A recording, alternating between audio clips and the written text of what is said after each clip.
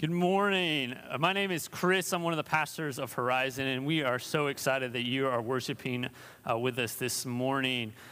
Just last night, we were eating dinner with my parents, and this story came up. It's one of these stories, I don't know if you have any of these in your family, where you literally tell us the same story. It might happen once a year or maybe every few months. And this is kind of one of these stories that define Erica's legacy with my family.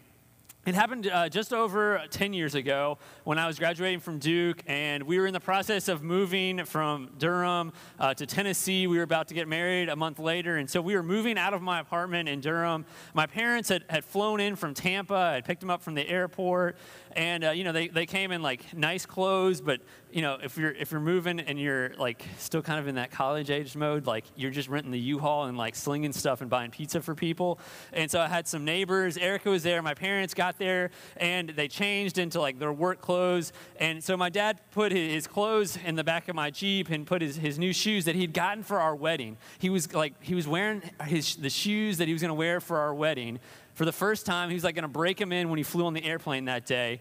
And so he put them in the back of my Jeep, and we spent the day lugging furniture and boxes and all sorts of things in to this U-Haul. And when you move out, you begin to realize that you have all these things that you're why in the world do I have this stuff, and why am I accumulating so much stuff? And so there was the necessity of making that trip to Goodwill.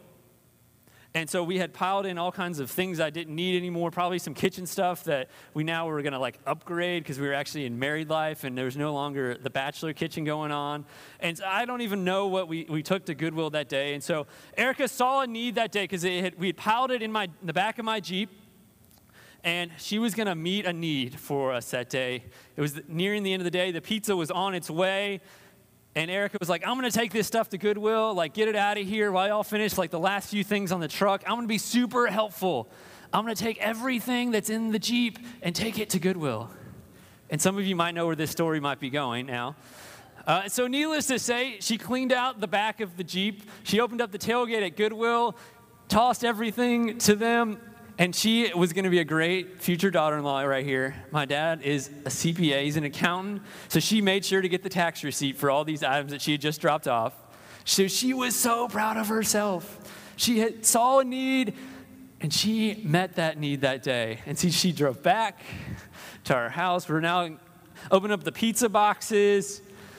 And my dad was like, I think I'm going to change back into my other clothes now. I'm just going to go get them out of the Jeep. And needless to say, those shoes were no longer in the back of the Jeep. They were somewhere at Goodwill. So now Erica, who thought she was doing such a great job, drives back to Goodwill and is now digging through bins of recently donated things looking for these shoes. But we never found those shoes. But she saw a need that day and tried to meet it. And that's, I think, a principle in my own life that I try to live. If I see something that needs to be done, I want to do it. Whether it's just a piece of trash on the ground or if it's something I can do around the house, I want to do it in that moment. And Eric and I really wanted to inject that same kind of philosophy when we started Horizon Church, that we were a church that would see needs and meet needs. And we met with so many of you. That was something we continued to hear from you, that you had grown up in a church, or you had an experience with church, or you even just witnessed churches that weren't meeting needs of the community, that weren't making a difference. Eric and I, had been a part of those very churches. And so at the core of who we wanted to be with Horizon was about shining light and igniting change, about seeing needs and meeting needs. And those two things are so true in the world. A study says that about a third of young adults, only a third of young adults believe that the church is making a difference in their communities. So 2/3 of young adults think that the church is talking too much, that the church is more known for taking than giving, that the church is more known for being judgmental, that the church is more known for being hurtful rather than healing, for 2/3 of people in the world. And yet Horizon wanted to be a church that was seeing needs and meeting needs. That's what the kind of legacy we wanted to have as a church. And I think one way to get at this is to ask the question, if Horizon disappeared today, would anyone notice? If Horizon disappeared today, would there be a gap in the love of this community? If Horizon disappeared today, would anyone take notice? Would anyone know that it was missing? And I think you all would give probably, hopefully, some gracious answers to that question. But it's really a question that those outside the walls of the church have to answer. And what steps do we take as a church so that answer is a resounding yes? Yes, people miss Horizon. What steps will we take? And so today we're going to be looking at Ephesians, and we'll be in chapter 2. The book of Ephesians was written by a guy named Paul, and Paul writes to the Christians in Ephesus. And he spends the first 3 chapters of Ephesians talking about God's great love. And this thing, God's great love is called grace. God's great love for us is called grace. And Paul had started the church in Ephesus. You can read about him traveling to Ephesus in Acts chapter 19. And so these were people he knew. And he's writing to them and he's saying, I hear that you're physically alive, but you're spiritually dead. You're spiritually dead because you're living a life without purpose. You're living a life without meaning. But Jesus comes to rescue us from that purposeless life. Jesus comes to give us life, to awaken us to a spiritual life that we have meaning with. And so if you've got your Bibles with you, I invite you to open it up. We'll be in Ephesians chapter 2, and we'll start in at verse 8.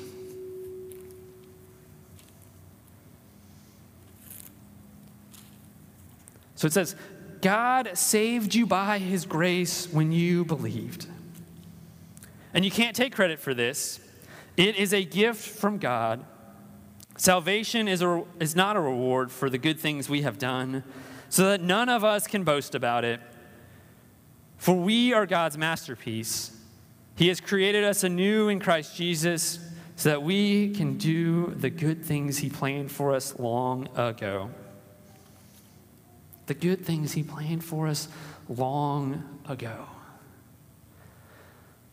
The first thing I want to talk about today is that God's love for us, God's grace for us is a gift.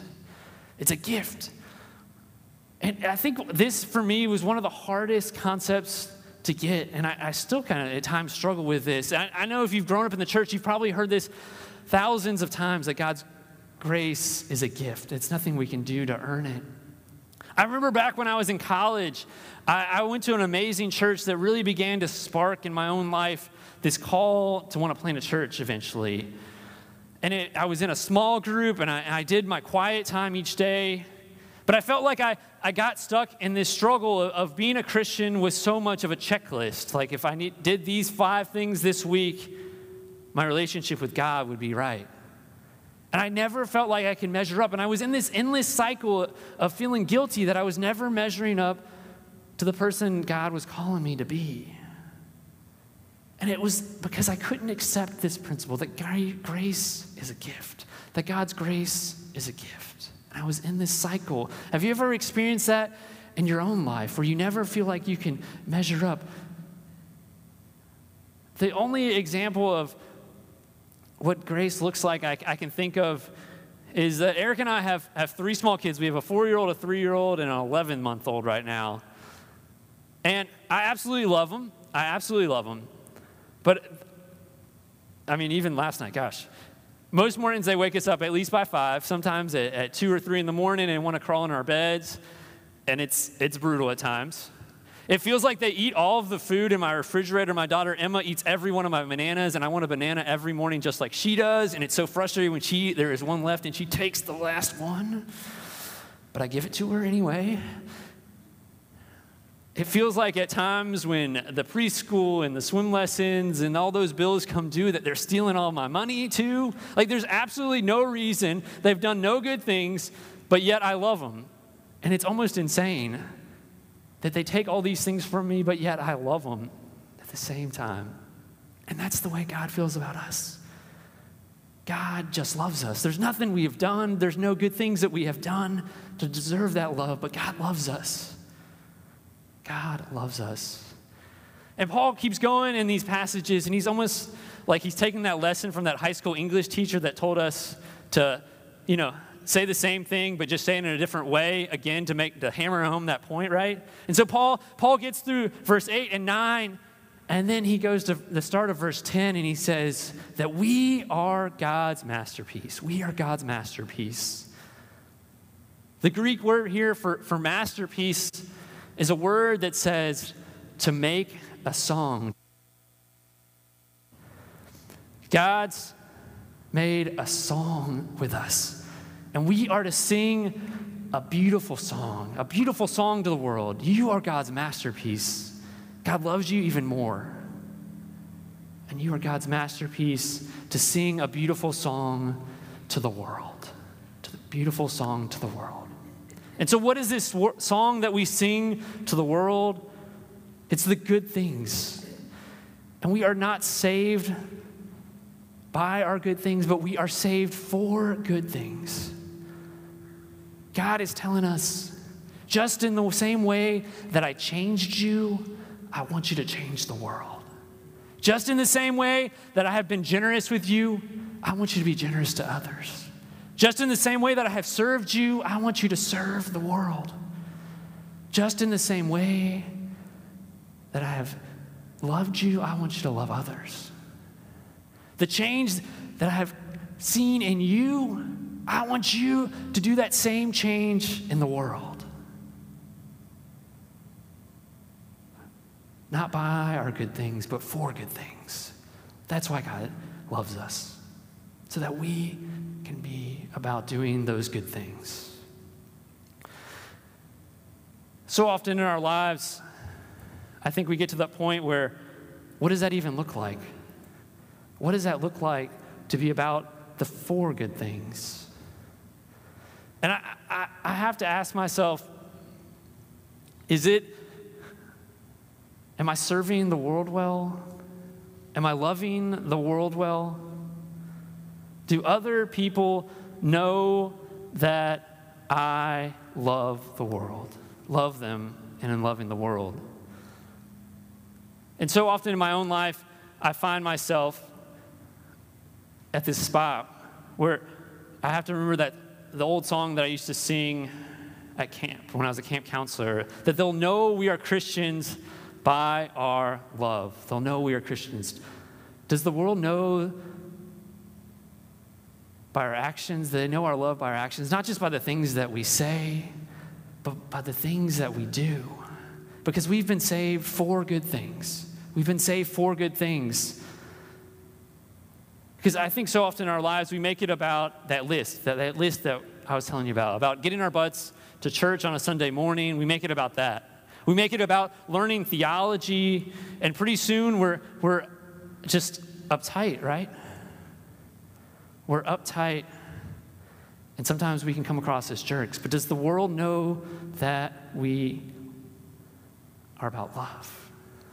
Does the world know that we're about love? Because here's the thing, the places in our lives where God is calling us, God has planned those things already for us. There's a divine origin to the good things that God is going to call us to. And I think when we hear that, we only think of these big, mighty things that God's going to call us to. And it can feel overwhelming, or that's not for me. But the things that God calls us to might even be really small. They might just impact one person. They might not ever make the news. They might just impact one family, one community. But God has something planned for you. And these things will find us if we do three things.